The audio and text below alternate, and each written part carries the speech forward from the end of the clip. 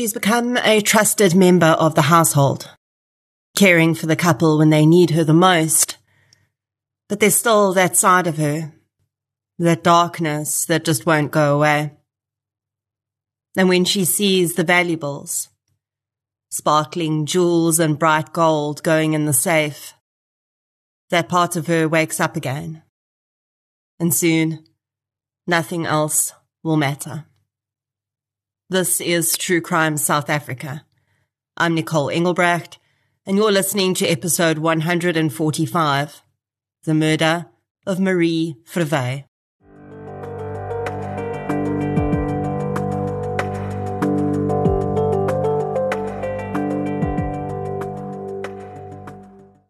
Today's episode is brought to you by Dial-A-Bed, South Africa's largest branded bedding retailer. We all know that getting a great night's sleep makes us happier and healthier, so Dial-A-Bed is on a mission to make it as easy as possible for you. Shop at 76 stores nationwide or online at dialabed.co.za. A huge thank you to Dial-A-Bed for supporting True Crime South Africa. Since 2019, True Crime South Africa has been telling the stories of the victims of violent crime in South Africa. The podcast is independent. That means no big or even little corporates fund it. And that's just the way I like it. And it's the only independent podcast in South Africa that consistently charts in the top 10. Keeping a podcast like this going is time-consuming. And for the most part, it remains a one-woman process. It's me. I'm the one woman. You, yes you, are the reason this podcast continues to flourish and help bring in tips on missing person and cold cases. If you'd like to help keep the show running, please consider supporting our sponsors, signing up to Patreon or PayPal, follow the show on the socials, as the kids say, and share it with your fellow partners in crime. You can find our social links and learn more about our sponsors at True Crime South Africa/donate. Shout out to this week's Patreon and PayPal superstars. A huge thank you goes out to Eloise Stein, Trish, Donna Kendall Ball, Henri Olivier, and Adele Beneka for your support on Patreon. Thank you so much, everyone. Patreon supporters get one additional exclusive episode a month, a shout-out on the pod, and other exclusive content, including Q&As with me, as and when it's available. It's a minimum of $1 a month. I think you should do it. Please. And thank you. Keba. If there's one overriding lesson I've learned from creating this podcast and talking about these cases of violent crime in South Africa, it's that strangers are by far not the most dangerous people in our lives. I've said it many times before, and I'll continue to say it, because when we picture a person that might hurt us, we almost always picture a face we don't know. Certainly not one that's close to us, who may have cared for us or claimed to only want the best for us. That face is never the one that comes up when we think about danger. But in my experience on this podcast so far, it's almost always the face that's involved in the end. In researching this case, I used the legal judgment from the trial, a chapter from Julian Janssen's book, Stellenbosch, Murder Town, and several media articles. So let's get into episode 145, The Murder of Marie Verwey. The following episode may contain sensitive material, including descriptions of violence, sexual assault, or graphic descriptions of injuries to victims. If you feel you may be triggered by such material, please consider this before accessing our content. To access trauma counseling or services, please see the helpline information on our show notes. Marie Verwey and her husband Stephen had bought a house together in Paradijskloof, Stellenbosch in 1995 and turned it into a guest house soon after which they called Villa Mava. Marie loved caring for the guests who visited Villa Mava, and the responsibilities of the guest house would get her through some very trying times when her husband developed cancer. Marie had also had a battle with cancer and survived, and so when her husband was diagnosed, she'd perhaps hoped his fight would have the same outcome. Marie tried to keep the staff members at the guest house to a minimum, doing as much as she could herself. She and Stephen did have a woman who had worked for them for more than 2 decades in the role of housekeeper, and Emily Julius fit seamlessly into the household. When Stephen fell ill, though, the duty of care became too much for Marie and Emily, so a new carer was hired to assist. Nicole Geldenhuys lived in nearby Paarl in 2014 when she started working for the Verweys, and she'd recently finished working at a hospital. Before that, she'd worked at several restaurants as a seasonal farm worker. What the Verweys would not know, though, is that Nicole had had a very rough beginning in the world, and some of that had not quite left her. Nicole was raised predominantly by her grandmother. Her father had left her mother when her and her siblings were very young and hadn't contributed financially. Her mother struggled to make ends meet and admitted that Nicole's childhood was, quote, hell on earth. Nicole started to exhibit negative behaviors as she moved into her teens, and by the time she was 14, she'd run away from home. She lived between friends and sometimes on the streets for 2 years until she returned home when she was 16. Her family said that at this time it really seemed as though she wanted to start afresh and change her life. She started working and contributing to the community and church projects, and things seemed to be going really well. Nicole would have 2 children during this time who she cared for, and although her life in general was looking up and it appeared as though she may be able to break the cycle of her challenging childhood, when she was working at a restaurant, she fell foul of the law. Although the details of the crime are not available, Nicole was convicted of a financial crime, which seemed to include her having stolen the restaurant's money. It doesn't appear that she was given a prison sentence for this crime, but it was on her criminal record, and when Nicole applied for the position in the Verweys household, she was asked whether she had a criminal record, and she didn't inform the couple of what she'd been convicted of in the past. Now, this is not uncommon for people who've made some mistakes in their past and ended up with a criminal record. It's incredibly difficult for most people to find employment, and even more so when you have a bit of a questionable past. Of course, she should not have lied to the Verweys, and it would seem that this would eventually be only the first of many lies, and even deeper deceptions Nicole would be guilty of. She was hired by the Verweys, though, and seemingly did a good job of caring for Stephen. Sadly, Stephen Verwey passed away later on in 2014, but Nicole stayed on to help Marie, whose health was also not great. Although her shifts were reduced, Nicole still helped with small tasks Marie needed assistance with. She would paint her nails, help her to get around the house, change her into her nightclothes, and read to her from the Bible. After Stephen passed away, the Verwey's son, Francois, moved in to help his mom with the guest house and keep her company. He started to notice that Nicole very often told lies, sometimes about small things that happened around the house, but very often about where she was on the day she failed to report for duty. Eventually, Francois had caught the woman in one too many lies, and he informed her that they would no longer be using her services. For a long time, Marie was cared for by other carers during the day, and Emily Julius remained as a steadfast and trusted member of staff. She had been friendly with Nicole while she was working there, and often asked the woman to arrange boxes of grapes from a contact she had.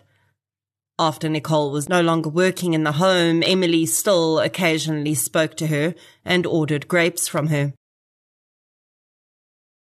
During 2016, Nicole contacted the Verweys.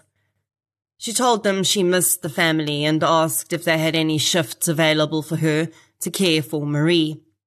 She'd be grateful to work for them again. Marie Verwey was a soft-hearted woman.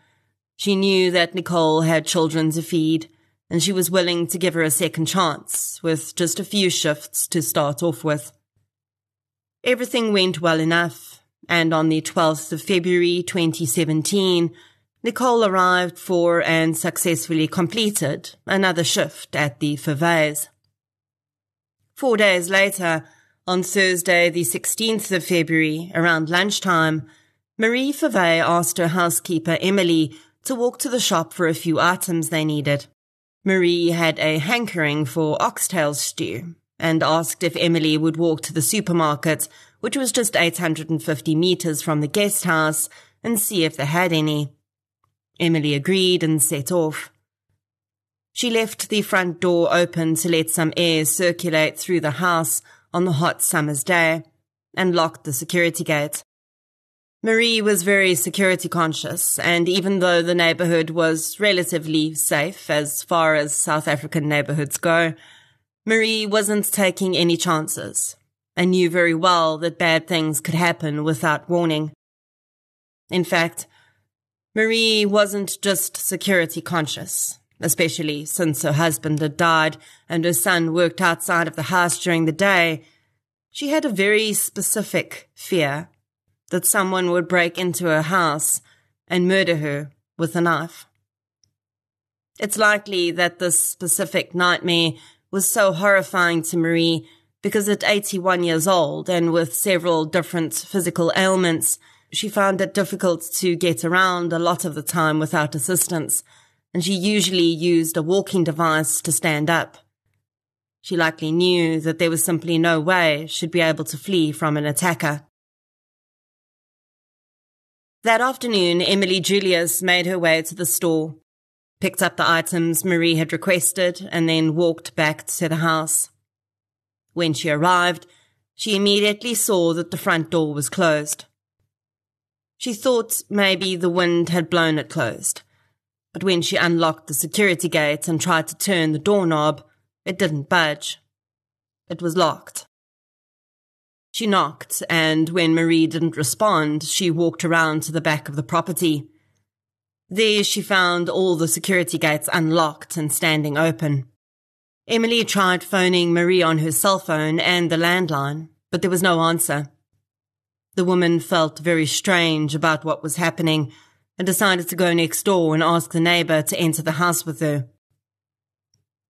The man living next door had known the Verweys for many years and was more than happy to assist Emily, hoping Marie hadn't fallen and injured herself. He also understood that Emily was afraid to enter the house on her own, so he told her to wait in the backyard and he entered the house through the kitchen. He slowly made his way up the passage, calling out to Marie with no answer.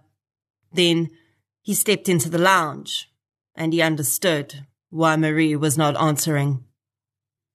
81-year-old Marie Verwey was seated in her favorite chair.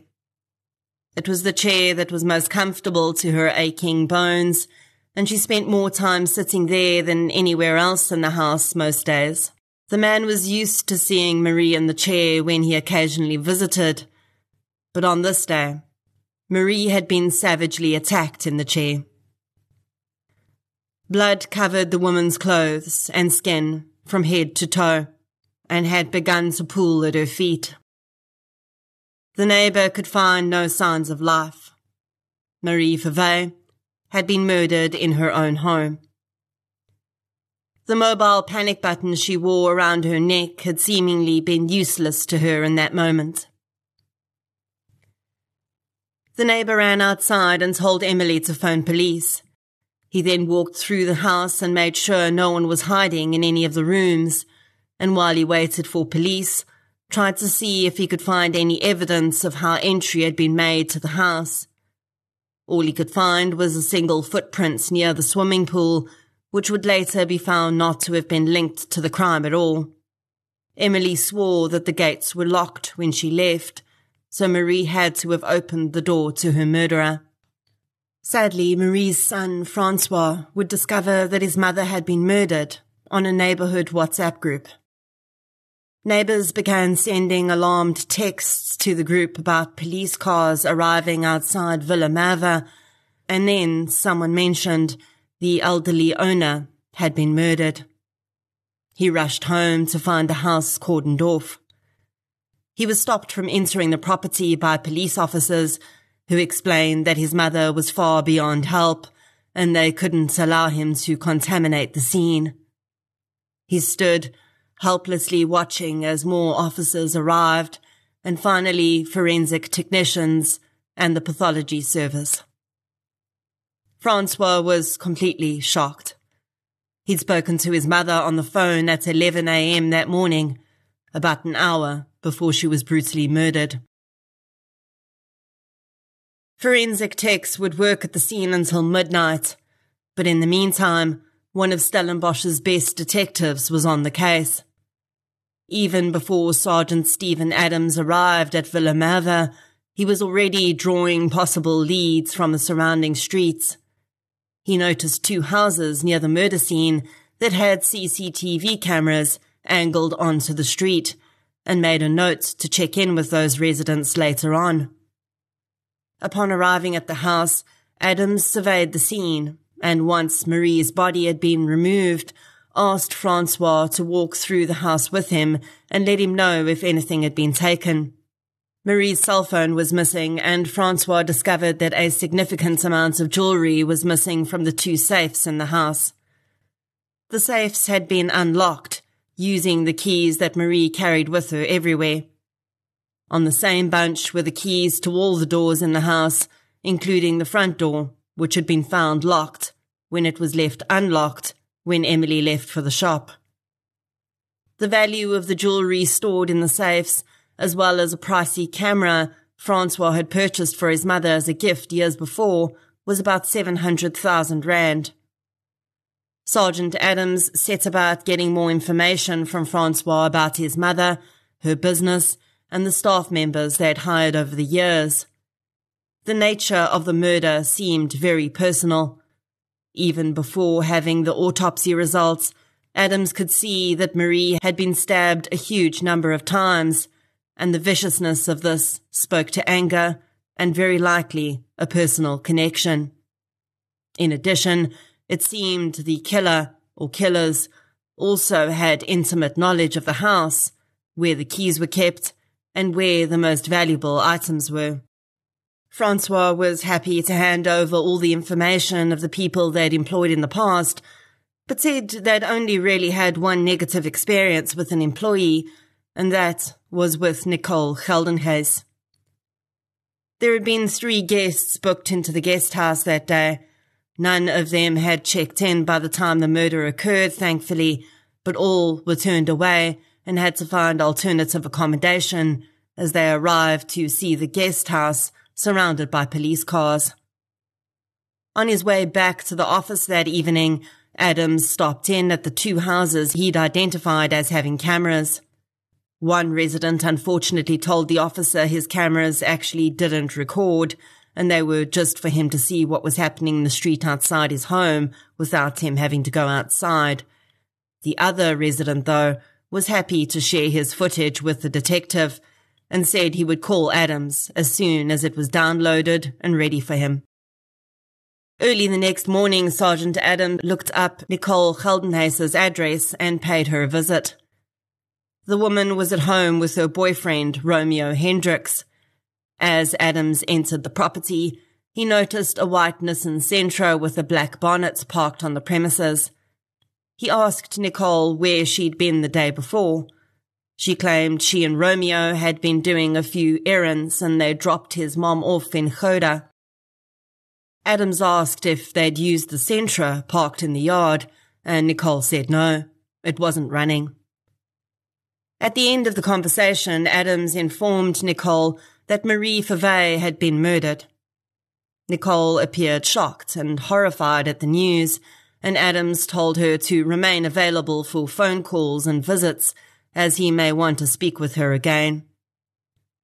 Later that afternoon, the resident of Marie's street with the footage called Adams, and he went out to view it.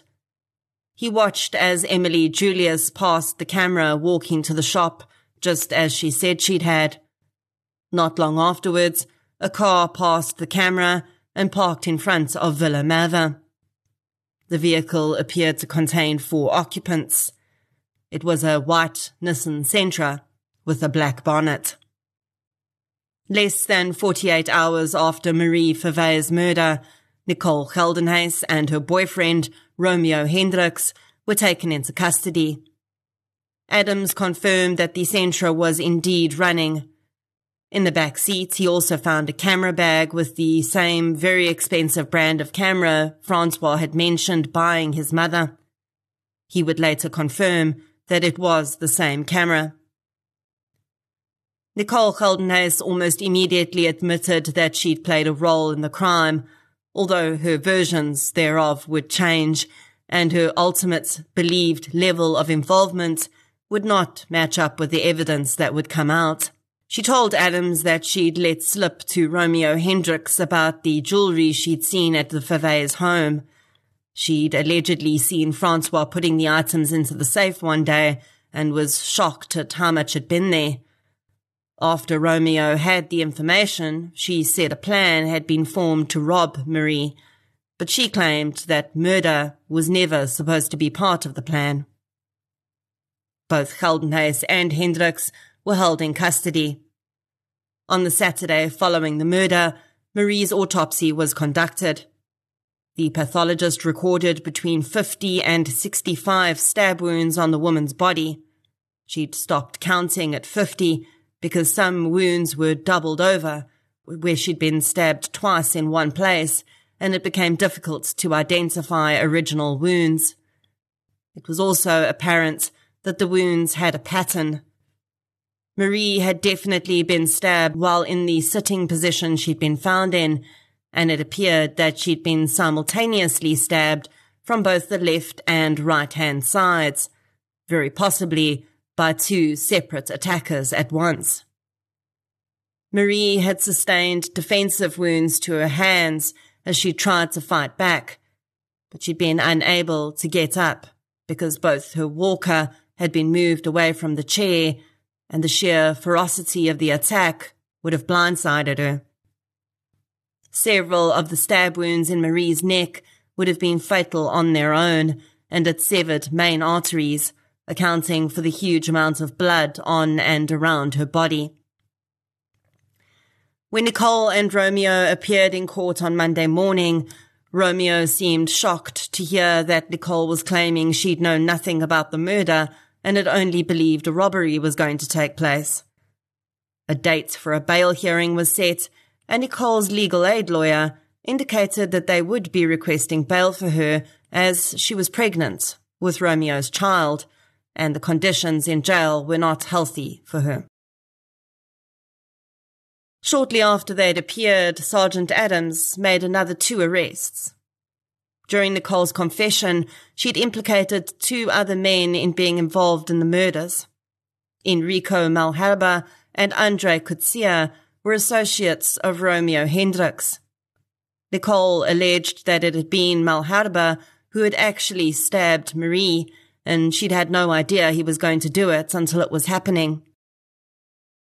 All 4 were denied bail, and as they waited for their trial to begin, Nicole would eventually give birth to Romeo's baby in Pollsmoor Prison. When the trial finally began in August 2018, all 4 were asked to plead to both murder and robbery charges. Romeo Hendricks pleaded not guilty to both. He claimed he'd only driven the car and had no idea why they were there, what was stolen, or that there was a murder. Nicole Geldenhuys, despite having confessed to masterminding the robbery, also pleaded not guilty to both murder and robbery. Andre Coetzee pleaded guilty to being involved in the robbery, but claimed he'd only helped to carry bags out of the house and he hadn't known anything about the murder. Enrico Malherbe gave the state a great stride forward in their case when he pleaded guilty to both the murder and the robbery charges. His plea statement would likely be the closest Marie's family would ever get to the truth. Enrico Malherbe said that on the 16th of February 2017, Romeo Hendricks had arrived at his home in a white Nissan Sentra with a black bonnet. With him were Nicole Geldenhuys and Andre Coetzee. He'd been advised of the plan to rob and murder Marie Verwey earlier in the week, and he'd agreed to take part. He hadn't told his live-in girlfriend anything, as he didn't want her to be involved, and all the discussions that morning had taken place outside their house, so she didn't hear. He said Nicole Geldenhuys had been very much aware that the murder was part of the plan, and she'd even mentioned that Emily Julius may be present too, and if she was, they'd have to kill her as well. Emily Julius was actually unwittingly part of the ruse. Julius often ordered grapes from Nicole, and it would be this that Nicole would use to gain access to the house. She called earlier in the day to tell Marie that she would be popping in to drop off Emily's grapes.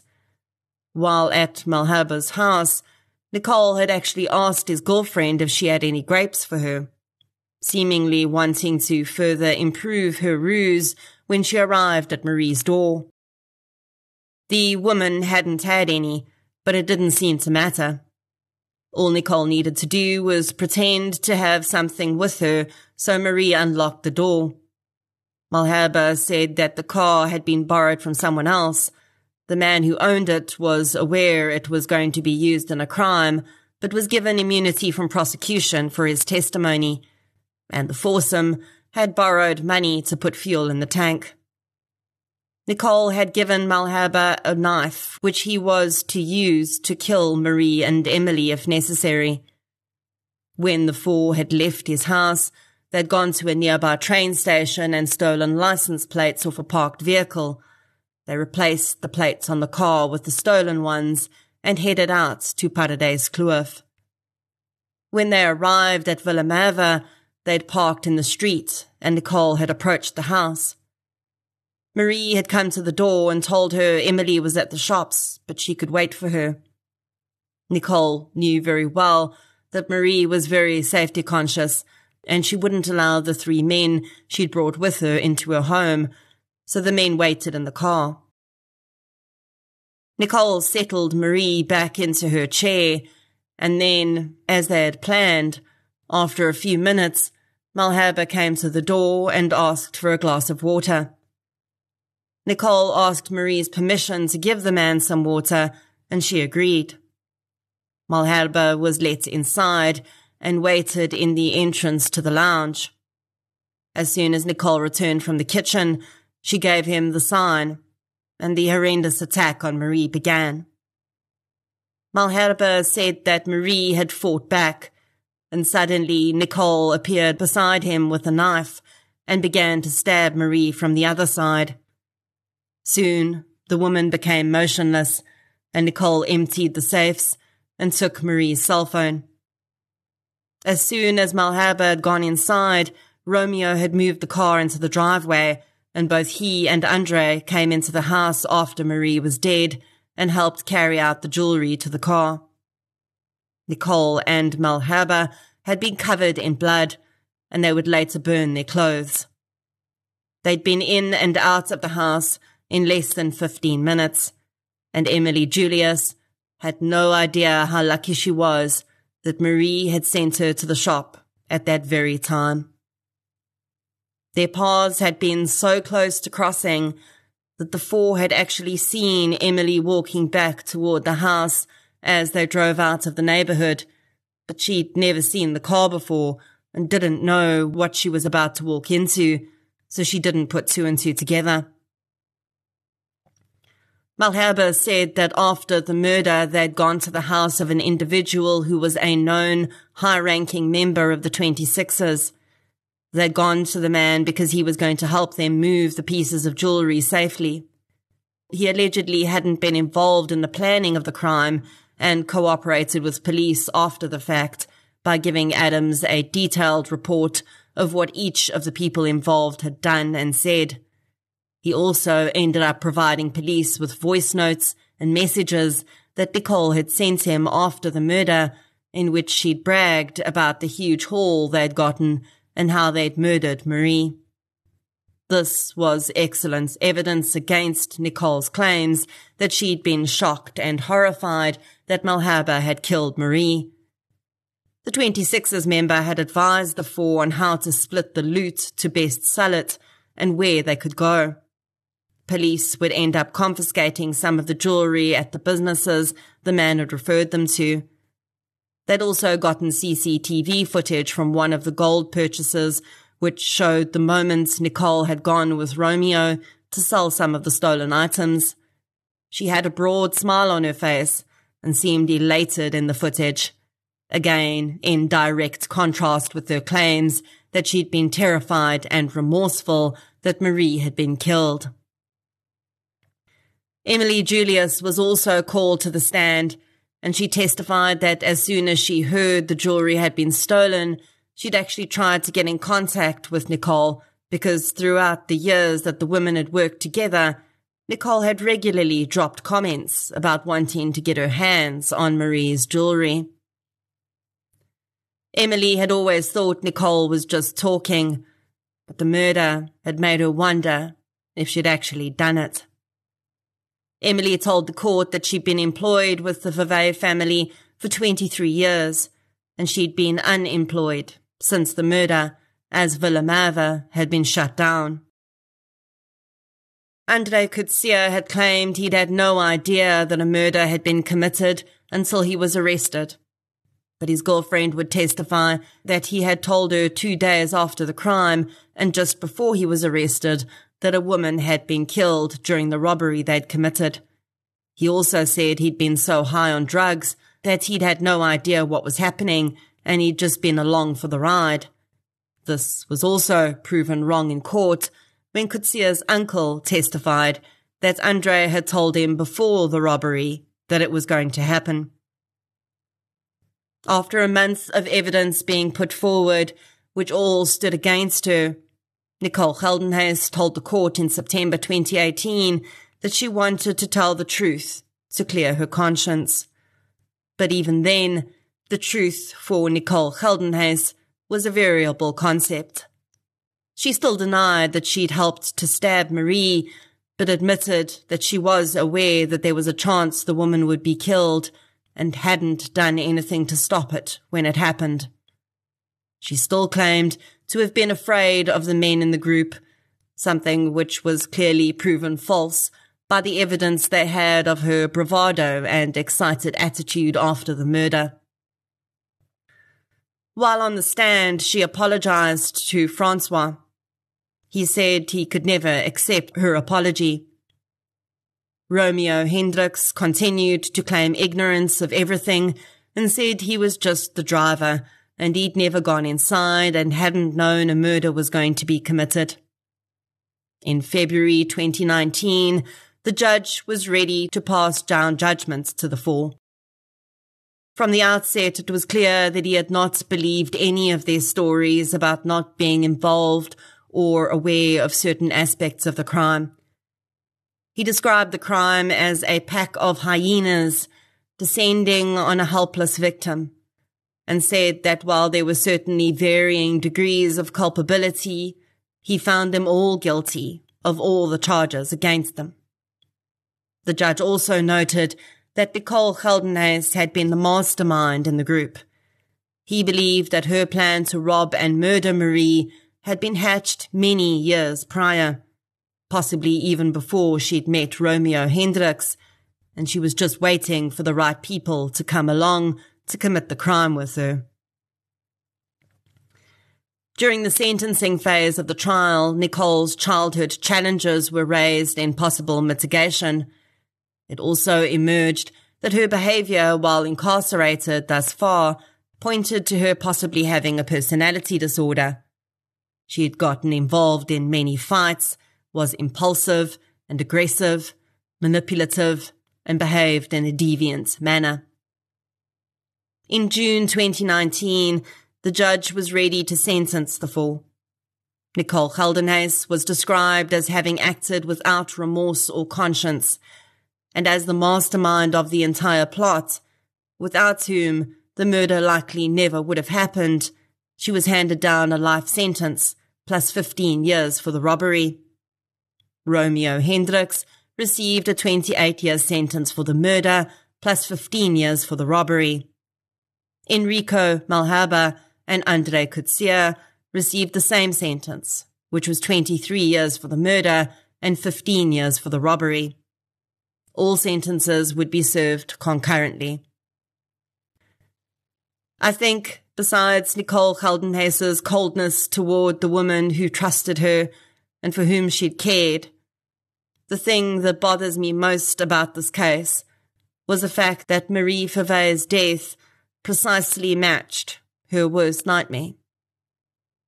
She'd always been terrified of being stabbed to death by an intruder in her home, and that is exactly what happened to her. The fact that she was not able to defend herself or flee just makes it all the more horrifying. After the murder of children, acts of brutality like this toward the elderly and infirm are just completely disgusting crimes. There has to be very little humanity in you for you to think it's okay to savagely take someone's life like this for nothing more than their jewelry. Money that would have gone in a matter of weeks at the rate these four were already spending it. Marie Verwey had survived many challenges in her life. She still lived with the grief of her husband's death, and she'd survived cancer and so many other illnesses and health issues to continue on with her quiet life, running her guest house and making visitors' trips to Stellenbosch enjoyable and comfortable. The one thing Marie could not survive, though, that she had no way to see or defend herself from, was the collision of greed and absolute cold-bloodedness that ran through the veins of her killers. Marie Verwey, rest gently.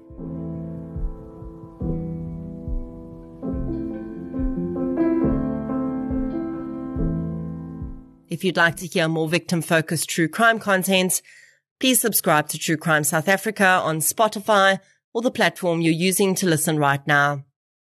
If you're looking for something still related to real-life stories, but often with a more positive slant, you can check out my new podcast series, I Lived Through This. You can follow both podcasts on social media. We're on Facebook, Twitter, and Instagram.